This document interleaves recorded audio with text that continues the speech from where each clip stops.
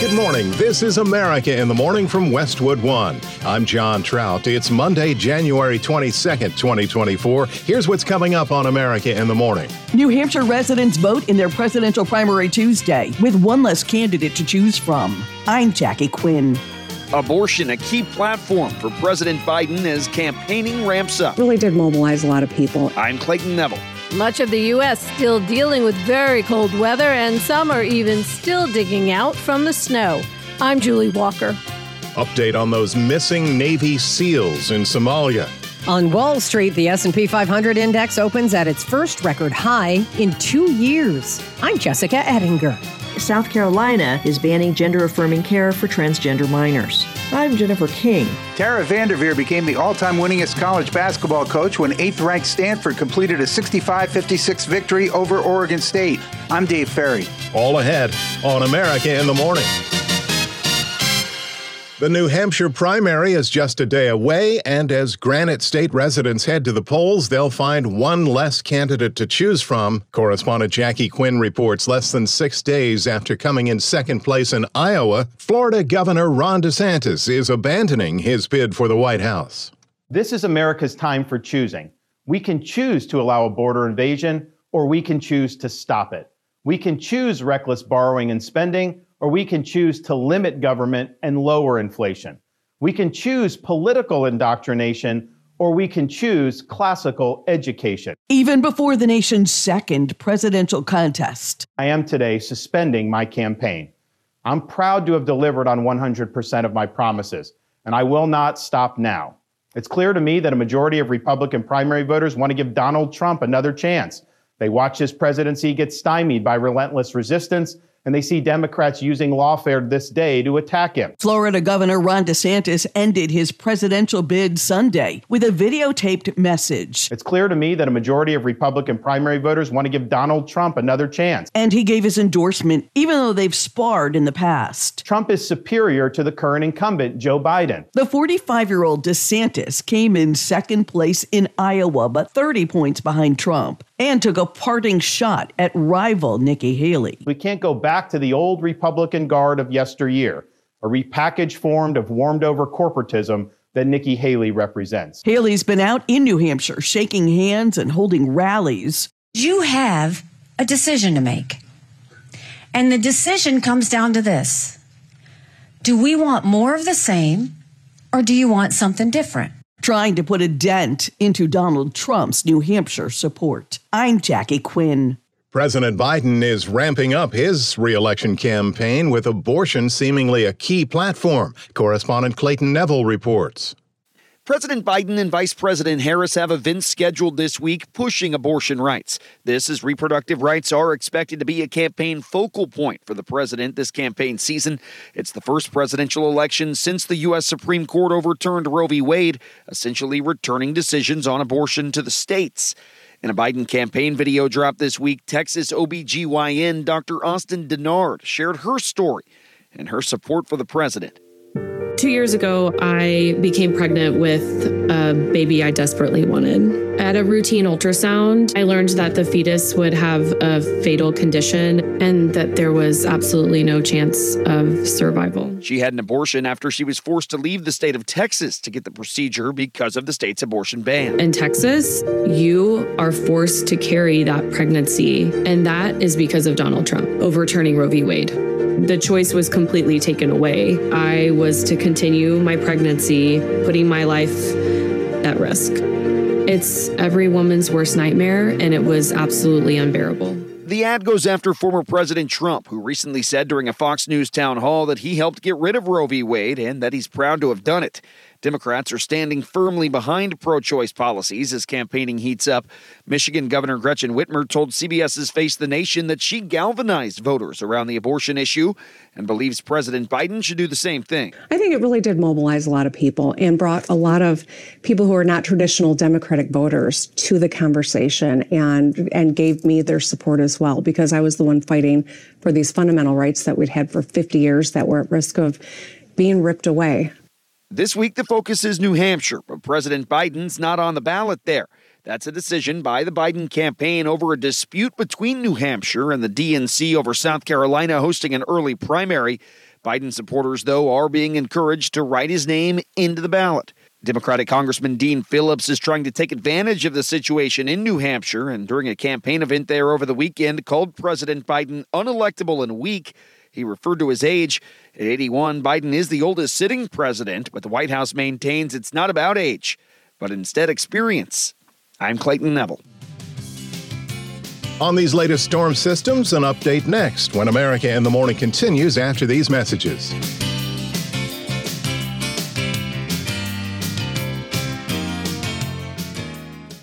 Afford Anything talks about how to avoid common pitfalls, how to refine your mental models, and how to think about how to think. Paula, while certainly you can mess up on $1 million a year, it is far less likely than it is on $30,000 a year. Right. I would meet wonderful people that were struggling with a budget that was super tight. It was 100%. You need to make more money. Make smarter choices and build a better life. Afford Anything, wherever you listen.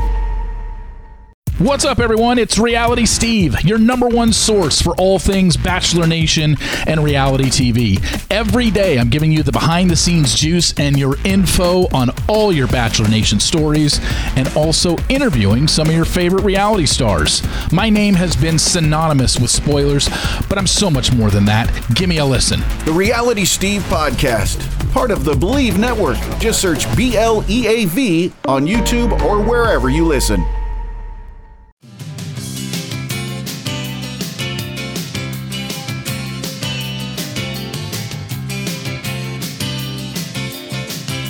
Welcome back. This is America in the Morning to start the work week. Let's check if there's any major storms moving across the nation. Here's AccuWeather.com meteorologist Carl Erickson. While there will not be any huge storms across the country today, there will be areas of wintry and rainy weather that can impact travel and likely result in slower travel and delays. As moisture streams northward from the Gulf of Mexico into colder air across the southern plains and northeastern Texas this morning, there can be an icy mix that can lead to slippery roads and sidewalks. This includes places like Dallas, Tulsa, and Oklahoma City. There'll also be pockets of freezing rain and sleet impacting Missouri, eastern Kansas, and Illinois today, spreading into northern Indiana, northwestern Ohio, and southern Michigan this afternoon. So places like St. Louis to Chicago to Detroit can also be prepared for slick spots and travel delays through the evening commute. Further south, downpours can lead to localized flash flooding today over eastern Texas and western Louisiana, including areas around Houston and Shreveport. The other area of stormy weather today will be out west, with rounds of rain expected up and down the west coast from Seattle to San Diego. This can lead to poor visibility, ponding of water in area streets and highways, and slow travel. Rain and mountain snow will spread across Nevada into the central and southern Rockies.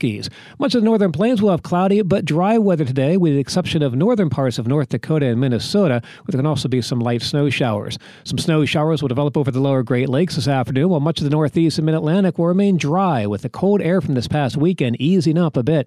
Many locations will finally climb above the freezing mark after several days of sub-freezing temperatures. The southeast will have partly to mostly sunny skies with highs in the 50s and 60s, even 70s over southern Florida. And that's the weather across America. In New York City today, partly sunny, high 39. Meanwhile, in Los Angeles, rain with a high of 61. I'm AccuWeather.com meteorologist Carl Erickson. Remember to follow us wherever you get your podcasts, Apple, Spotify, Amazon, YouTube. Just search America in the Morning in your favorite listening app. I'm John Trout. It's believed more than 70 people have died across the nation from last week's severe weather, which included blizzards, high winds, flooding, and frigid temperatures. As Julie Walker reports, they're still digging out from a massive snow around the Great Lakes, and frozen water pipes are a big issue in a number of southern states. It takes quite a bit of time because there's just so much snow. I had to put my car in all-wheel drive just to get out, and yeah, it's a little rough. Michigan City, Indiana got 30 inches of lake effect snow Friday into Saturday, just one of the places getting dumped on. Dave Westfall, who does snow removal, tells WLS-TV it's been nonstop work for him. Can I say crazy, but with the capitals? Yeah, I've been out 3 days with no sleep. The cold weather stretching from the middle of the country to the East Coast. Winter storms this month claiming at least 67 lives, many involving hypothermia or road accidents. National Weather Service lead forecaster Bob Worovec says temperatures will rise this week and it will be rainy from Texas to Tennessee. The cold air mass moves off the coast and some warmer air starts to build northeastward. So a lot a lot of the cold below average temperatures that we have had over the past few days will begin to moderate, and actually by midweek or early to midweek, we'll have much above average temperatures across a good part of their country east of the Rockies. I'm Julie Walker. 2 U.S. Navy SEALs who went missing during a mission off the coast of Somalia January 11th have been declared dead. U.S. Central Command said the SEALs were lost in rough seas during a mission to board a vessel in search of Iranian illicit weapons destined for the Houthis in Yemen. Teams from the U.S., Japan, and Spain searched an area of more than 21,000 square miles for the missing Navy SEALs. CENTCOM said one of the sailors fell off as he was trying to board the vessel, and the other SEAL jumped in after him. Their names were withheld by the military out of respect for their families. When we return on America in the Morning, record highs on Wall Street and what's trending at fast food after these messages.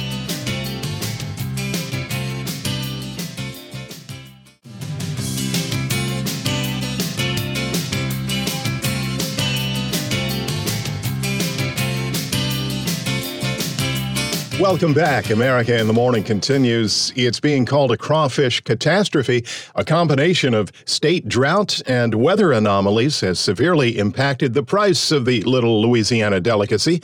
A prediction by the Louisiana State University Ag Center says buyers are offering fishermen $7 to $8 a pound just to let them go out and bait traps to catch the crawfish.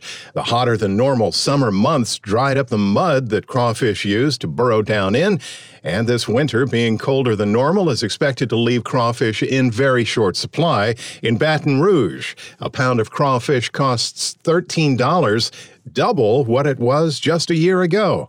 And what many may see as a boost in their 401k retirement fund. Here's CNBC's Jessica Ettinger with Monday Business. Wall Street opens this morning after the S&P 500 index, the fund for which is in millions of Americans' retirement accounts. It closed at a record high for the first time in 2 years last Friday. The NASDAQ 100 also hit a record high on Friday. Investors are cheering. A record on the S&P 500. Remember, the prior record was under 4,800. That was at the very first trading days of January in 2022. So we've gone over 2 years without a record high on the benchmark. CNBC's Mike Santoli. Consumers are feeling much better about the economy. They're getting the message that inflation is plunging. They hope it keeps dropping. The University of Michigan sentiment number jumped to its best level since the summer of 2021. The real estate business, different story. It's coming off its worst year since 1995 for existing home sales after interest rates popped over 8% last fall for a 30-year fixed home loan. But as of Friday, Mortgage News Daily had the average rate down to about 6.9%. Frequent flyers frustrated that they can't easily use the points they've racked up by spending on certain credit cards. The CEO of Delta Airlines talked about that at the American Express PGA Tournament in California with CNBC's Scott Wapner, who asked him point blank. Amex pays you for the Sky Miles that customers get when they use their credit card. That's essentially how the relationship works. Exactly right. And in turn, we provide the miles so that the consumers want the value of the travel benefits that card provides, and we're the source of that. You know what else they want? They want to be able to use their miles. They want to be able to use their points easier. Yeah. Why is it getting harder? Well, demand is really strong. It's really strong. We've never seen a stronger demand set in our history. Delta Airlines CEO Ed Bastian saying it's the flyers' fault, not saying Delta's going to open up more availability to fly with miles anytime soon. Jessica, you've got to look at what fast food customers are requesting most. It's chicken. That's what's for dinner and lunch. Fast food chains will continue to lean into chicken on menus this year. It's cheaper and people want it. Burger prices are up 10% in 2023 versus chicken sandwich prices climbing just 5%. Chicken has been mostly deflationary, and data from Technomic also shows consumers are flocking to the bird when it comes to orders, as they are the value play. The number of consumers who ordered chicken sandwiches increased year on year from 14.6% to 15.7%. The number of burger orders in that same time frame last year, flat. Burger prices are up 10% in 2023 versus chicken sandwich prices climbing just 5%. CNBC's Kate Rogers. On today's watch list, we're going to see if that S&P 500 index hits a fresh record high or if it drops today. There could be some profit taking. We get earnings today from United Airlines. Thank you, CNBC's Jessica Ettinger. When we return on America in the Morning, banned from gender-affirming care when America in the Morning continues after these messages.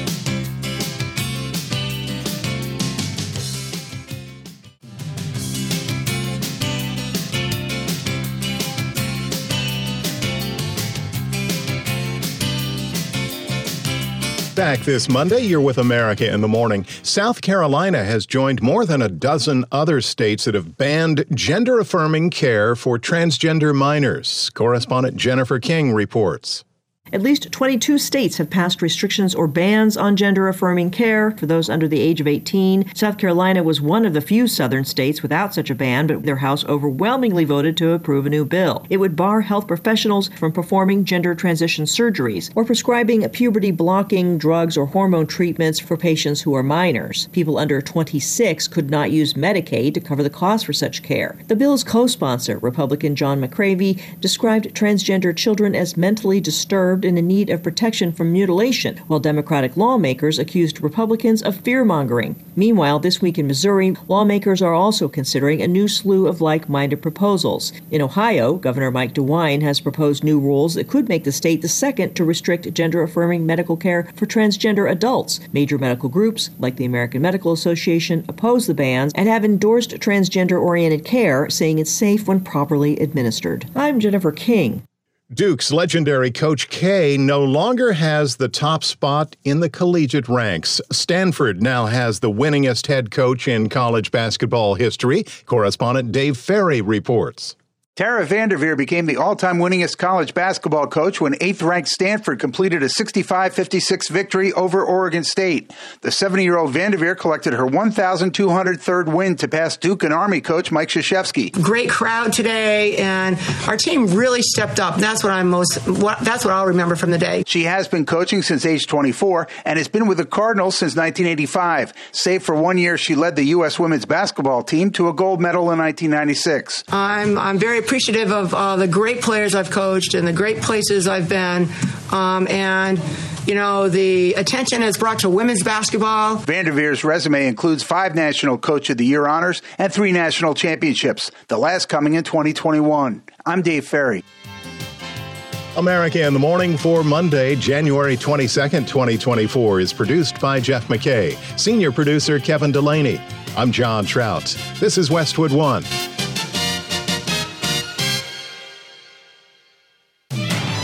This is America in the Morning from Westwood One. I'm John Trout. Coming up this half hour. And now only 2 Republicans are left standing in the race for the White House. I'm John Stolnitz. North Korea stresses alignment with Russia against the U.S. and says Putin could visit the country soon. I'm Mimmi Montgomery. The message from Friday's march heads to the campaign trail. I'm Clayton Neville. Another Boeing jet is making news for an emergency landing. I'm Katie Clark with those details. Family and friends gathered to say goodbye to an Iowa principal. I'm Julie Walker. The NFL is down to its Final Four. I'm Robert Workman. Early news from Sundance sees the first acquisition and protests. I'm Kevin Carr. Mean Girls keeps the #1 spot at the movies. I'm Archie Zaraletta with the latest. Back after these messages.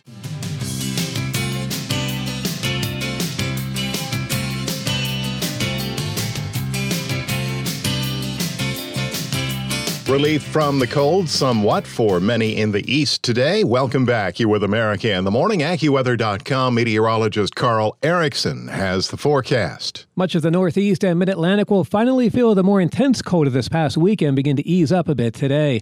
In fact, many locations will finally climb above the freezing mark with several days of sub-freezing temperatures this past weekend. Meanwhile, the Southeast will have partly to mostly sunny skies with highs in the 50s and 60s, even 70s over southern Florida. And just like much of the East today, the northern plains will have dry weather with the exception of the northern parts of North Dakota and Minnesota. There can also be some light snow showers and flurries. Meanwhile, much of the stormy weather today will be focused across the central and western parts of the United States as moisture streams northward from the Gulf of Mexico into colder air across the southern plains and the northeastern Texas this morning. There can be an icy mix that can lead to slippery roads and sidewalks. This includes places like Dallas, Tulsa, and Oklahoma City. There'll also be pockets of freezing rain and sleet impacting Missouri, eastern Kansas, and Illinois today, spreading into northern Indiana, northwestern Ohio, and southern Michigan this afternoon. So places from St. Louis to Chicago to Detroit should also be prepared for slick spots and travel delays through the evening commute. Some snow showers will expand across the lower Great Lakes this afternoon. Further south, downpours can lead to localized flash flooding today over eastern Texas and western Louisiana, including areas around Houston and Shreveport. The other area of stormy weather today will be out west, with rounds of rain expected up and down the west coast from Seattle to San Diego. This can lead to poor visibility, plenty of water on roadways, and slow travel. Rain showers will spread across Nevada, Idaho, and the desert southwest. Snow levels will be fairly high across the west and will be mainly confined to the highest elevations of the Sierra Nevada and central and southern Rockies. That's the nation's weather. I'm AccuWeather.com meteorologist Carl Erickson. Remember to follow us everywhere you get your podcasts: Apple, Spotify, Amazon, or YouTube. Just search America in the Morning in your favorite listening app.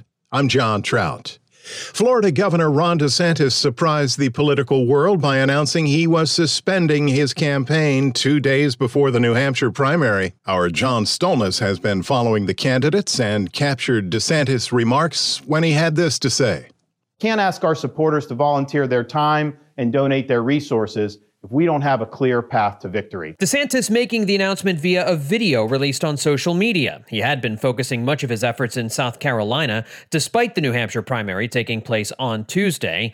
He says he and his campaign gave it all they had. Nobody worked harder, and we left it all out on the field. And despite rhetoric increasingly challenging to Donald Trump over the last few days, DeSantis confirmed he will endorse the GOP frontrunner. Trump is superior to the current incumbent, Joe Biden.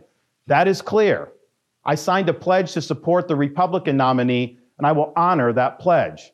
He has my endorsement because we can't go back to the old Republican guard of yesteryear, a repackaged form of warmed-over corporatism that Nikki Haley represents. Former South Carolina Governor Nikki Haley, now the only non-Trump candidate left in the GOP race, fired back at those claims by DeSantis in an interview with CNN. Prove that Ron DeSantis says that I'm a corporate whatever he says I am. I've never done that. But Haley also complimented DeSantis' campaign. I think that Ron ran a good race. I know it's personal to get into a race. It's personal to get out of a race. He's been a good governor, and he added a lot to the campaign, and we wish him well. 5 polls in New Hampshire out last week showed DeSantis with around 7% support, far behind Trump's 54% and Haley's 37%. In South Carolina, the polling showed similar numbers. Trump, speaking at a rally in Rochester, acknowledged DeSantis' withdrawal. Before we begin, I'd like to take time to congratulate Ron DeSantis and, of course, a really terrific person who I've gotten to know, his wife, Casey, for having run a great campaign for president. He did. And happily accepted his endorsement. I appreciate that, and I also look forward to working with Ron and everybody else to defeat crooked Joe Biden. We will have to get him out. We have to get him out. New Hampshire residents head to the polls tomorrow. I'm John Stolnis. North Korea seems to be getting even closer, with Russia highlighting its alignment against the U.S., and their state media is hinting that Vladimir Putin could visit the country soon. As correspondent Mimmi Montgomery reports, this comes as a shelling attack at a market in Russian-occupied Ukraine left dozens of people dead. North Korea is saying Russian President Putin is expressing willingness to visit the country at an unspecified but early date as the countries continue to align in the face of their separate but intensifying confrontations with the United States. In a statement, the North Korean Foreign Ministry highlights Putin's intent for a visit following a recent meeting in Moscow between the two countries' foreign ministers. The statement also says North Korea is continuing to further strategic and tactical cooperation with Russia to establish a new multipolarized international order, a reference to their efforts to build a united front against Washington. If anyone thinks this is only about us, this is only about Ukraine, they are fundamentally mistaken. Local officials report at least 25 people are dead after shelling at a market on the outskirts of Donetsk in Russian-occupied Ukraine. A further 20 people are injured, according to the Russian-installed authorities in Donetsk, who say the shells were fired by the Ukrainian military. In a separate incident, fire broke out at a chemical transport terminal at Russia's Ust-Luga port following 2 explosions, according to regional officials. Local media reports that the port was attacked by Ukrainian drones. I'm Mimmi Montgomery. It may have been bone-chilling in the nation's capital, but pro-life advocates were out in large numbers, taking the momentum of the annual March for Life rally into an election season that's expected to feature abortion as a key focal point. Correspondent Clayton Neville reports. We're passing these bills and we're marching today because it takes a lot of work to convince people that every single human child, every unborn child, has a value that is too profound and precious to ignore. And we have every reason to be optimistic, my friends, that we can change public opinion. Pro-life supporters braved a snowstorm in D.C., voicing support for states with strict abortion laws. It's the second rally of its kind since the U.S. Supreme Court overturned Roe v. Wade, essentially returning decisions on abortion to the states. The beauty of this event is that it's a beautiful picture of America. We have people from all walks of life, all ages, all experiences, all backgrounds, and we're all joining to celebrate life. Republican House Speaker Mike Johnson spoke to the crowd amid the frigid weather. This is a critical time to help all moms who are facing unplanned pregnancies, to work with foster children, and to help families who are adopting. He touted efforts on Capitol Hill to help pregnant moms. The House passed the Pregnant Students' Rights Act because, that's right, because being pregnant while finishing your degree can be really difficult, but women should not be presented with a false choice of being a mom or being a student. Abortion expected to be a key issue in this election year. President Biden pushing a pro-choice message and going after former President Donald Trump in a new campaign ad suggesting Trump's Supreme Court picks allowed for Roe v. Wade to be overturned. The Biden campaign pointing to impacts of strict state abortion bans that often lead to women going to other states to get an abortion. I'm Clayton Neville. Demolition is underway at the Tree of Life Synagogue in Pittsburgh, the site of the deadliest anti-Semitic attack in American history. Walter Ratliff reports. The work that began was part of the effort to reimagine the building to honor the 11 people who were killed there. The October 27, 2018 attack claimed the lives of worshipers from 3 congregations meeting at the synagogue. Most of the building will be removed, although parts of the sanctuary walls will be preserved. The new building will include spaces for worship, a museum, an education center, and a movie theater. In a related project, a memorial to the victims is being planned for a site just outside the synagogue. The design calls for a walkway that will lead visitors into a garden memorial with 11 sculpted forms of open books, each representing one of the people who were killed. The sculptures represent the Book of Life, where, according to Jewish tradition, the righteous are named. I'm Walter Ratliff.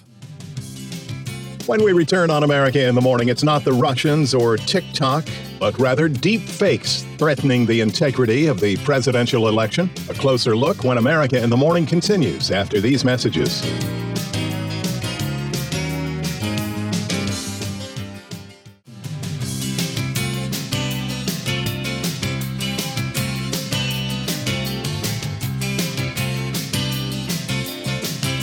We're back. This is America in the Morning. I'm John Trout. The National Transportation Safety Board has released details into their investigation into what forced an Atlas Air 747 made by Boeing to return back to Miami and make an emergency landing with one of its engines on fire. Katie Clark has the story, audio courtesy of Real ATC.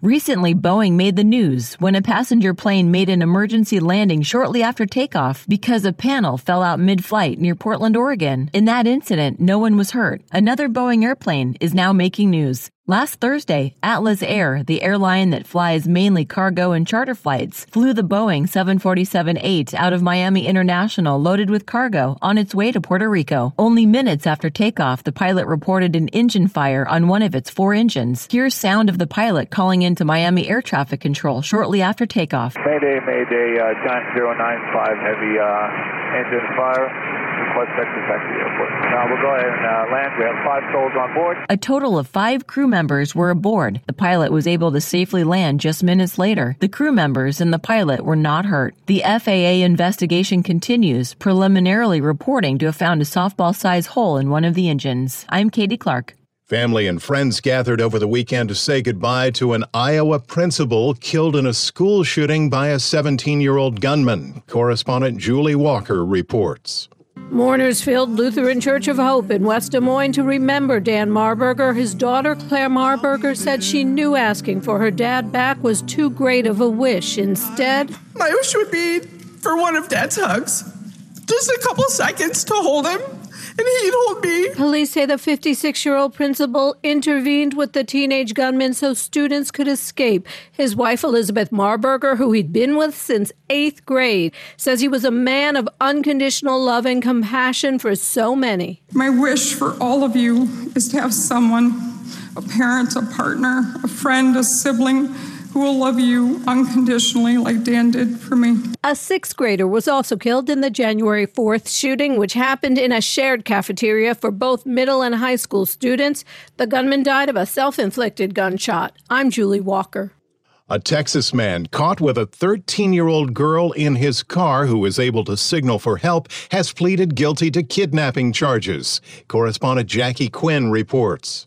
You may remember this story. The 13-year-old girl was able to hold up a sign that read, "Help me," after her abductor, 62-year-old Stephen Robert Sablin, had driven her from Texas to Long Beach, California. A passerby saw her sign and called 911. That was July 9th of last year, and police rescued the girl. Sablin, in court in California, pleaded guilty to 1 count of kidnapping and faces a minimum of 20 years in prison. He admitted to sexually assaulting the girl after an FBI report says he saw her walking by herself in San Antonio on July 6th and forced her into his car at gunpoint. Her rescue in California came 3 days later. I'm Jackie Quinn. A Massachusetts police officer is lucky to be alive after being shot by a barricaded suspect. Police report the 29-year-old Wilbraham officer responded to a house after receiving a call that a resident was threatening others inside the home. When he arrived, the gunman opened fire, striking the officer once. He was rushed to an area hospital where he is now being treated. State police were then called in along with a crisis negotiating team and the bomb squad. Officers later rushed the home and arrested a 53-year-old man without further incident who faces numerous charges. That officer is expected to recover. It's officially election season, and with the new advancements in deep fakes using AI, at least one developer has been now banned for making a fake presidential candidate ad. Here's Chuck Palm with that. The Microsoft-backed OpenAI has banned a developer of a bot mimicking Democrat presidential hopeful Congressman Dean Phillips. This is the first time that ChatGPT maker OpenAI has taken action what seems to be a misuse of artificial intelligence tools in a political campaign, according to the Washington Post. A spokesperson for OpenAI told Reuters, "We recently removed a developer account that was knowingly violating our API usage policies, which disallow political campaigning or impersonating an individual without their consent."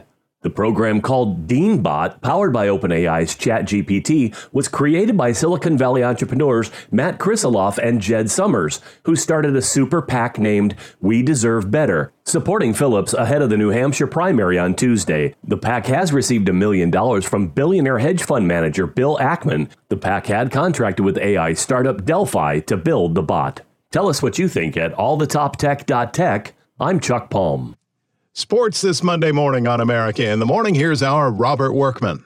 NFL divisional round games on Sunday. The Lions held off the Buccaneers 31-23, breaking open a close game with 3 straight touchdown drives in the second half. Jared Goff had 2 TD passes. First time we played them wasn't easy, and this time wasn't easy at all either. And it kind of took until then to kind of break the game open in a way. And they're stingy, man. They're really stingy. And we started to be able to move the ball there a little bit in the fourth quarter. And that final touchdown drive there was big. Detroit has now won 2 playoff games in the same year for the first time since 1957. That was the last time they captured the NFL title. The defending Super Bowl champion Chiefs kept their repeat hopes alive with a 27-24 win over the Bills in Buffalo. Patrick Mahomes hit Travis Kelce for 2 touchdowns, but the lasting image will be a painfully familiar one for Buffalo fans. Tyler Bass missing the game-tying field goal wide right. Saturday, the Ravens trampled the Texans and the 49ers edged the Packers, so the conference championship games are set for Sunday. First, the Chiefs and the Ravens meet in Baltimore for the AFC title. Then it's the Lions visiting the 49ers for the NFC crown. The winners go to Super Bowl 58 in Las Vegas. NBA, the Celtics slammed the Rockets 116-107. The Nuggets nailed the Wizards 113-104. Nikola Jokic, 42 points. Suns over the Pacers 117-110. Kevin Durant put up 40. Phoenix has won 5 in a row. Magic iced the Heat. And a day-night doubleheader in LA. The Clippers rallied past the Nets in the opener, closing out the game on a 22-0 run. Then the Lakers led wire-to-wire in a win over the Blazers. NHL, Kirill Kaprizov netted a hat trick to lead the Wild over the Hurricanes 5-2. Rangers scored 4 in the third to down the Ducks 5-2. Islanders rallied past the Stars in overtime in Patrick Waugh's debut as coach for New York. Senators beat the Flyers, and the Red Wings topped the Lightning. That's Monday Sports. Thank you, sir. Robert Workman on sports. Mean Girls. How that's going for you when America in the Morning continues after these messages.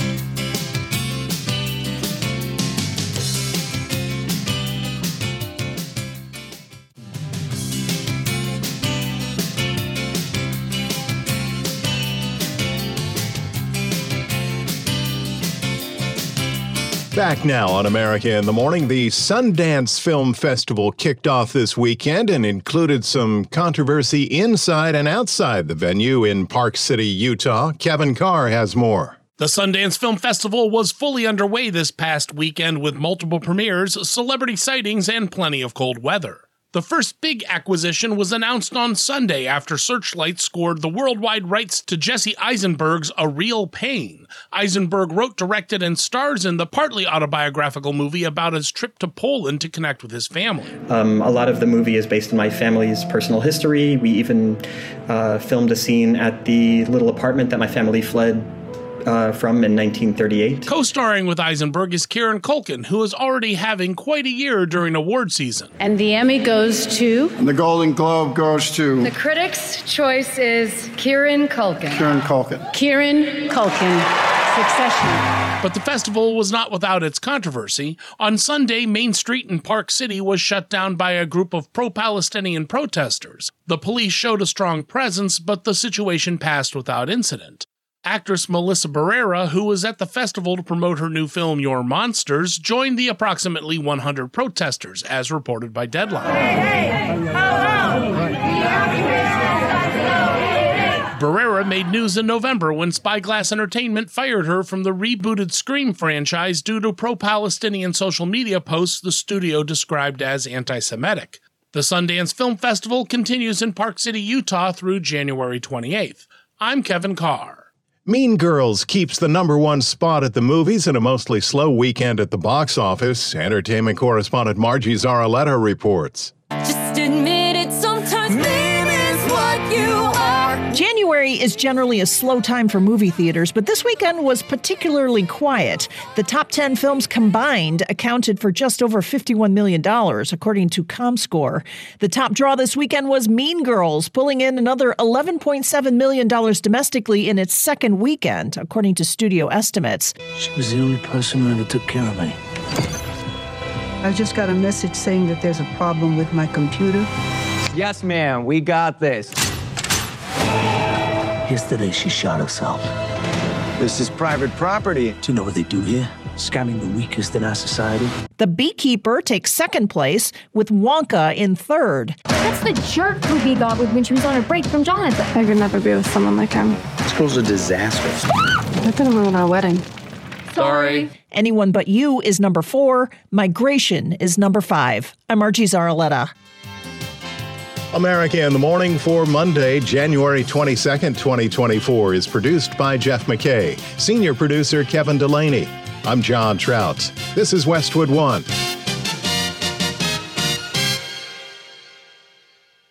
Welcome to Talkville, the ultimate Smallville rewatch podcast. Guest star Sarah Carter as Alicia Baker, although I didn't really work with her a lot.